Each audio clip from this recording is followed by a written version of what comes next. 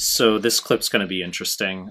There's a student who's asking, how predictive are the new NBMEs for step 2, 9, 10, 11? And look, I understand many of you are studying for step 1, relax, okay? So we could ask the same thing. How predictive are EG 30, 29, 28, etc.? And a bunch of students are responding saying, you know, X exam over-predicted me by 10 points.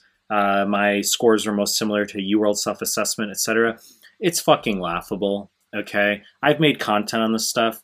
There's always going to be students who have individual experiences of plus or minus, but the NBMEs, they never overpredict, nor do they ever underpredict. They are completely accurate. The questions on the USMLE are exactly the same as the questions on the NBMEs, and they even say on the score report that there's the chance that you might have a plus or minus result, literally depending on the random allotment of questions you receive.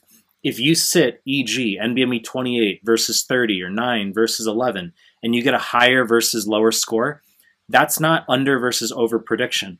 That would literally be your score had that random allotment of questions been the ones that you received on your real exam day, okay?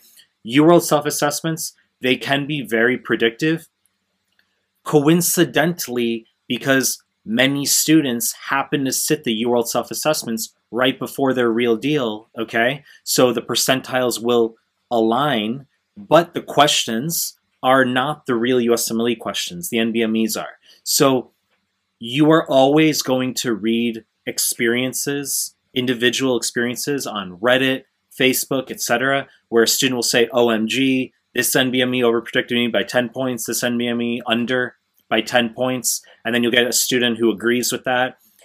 It's all fucking horseshit, okay? The NBMEs do not overpredict, they do not underpredict. The questions are exactly the same as the real deal, and when you eventually go into the real exam, you, as I've said, depending on the fucking cubicle you sit in, depending on whether you happen to take the exam a day later or earlier, you will get a different form, a different allotment of questions, and your score will be a plus or minus. It happens, okay? You know the deal. I'm going to continue to produce more content. If you like my stuff, subscribe to my channel, and I appreciate your time. That's it.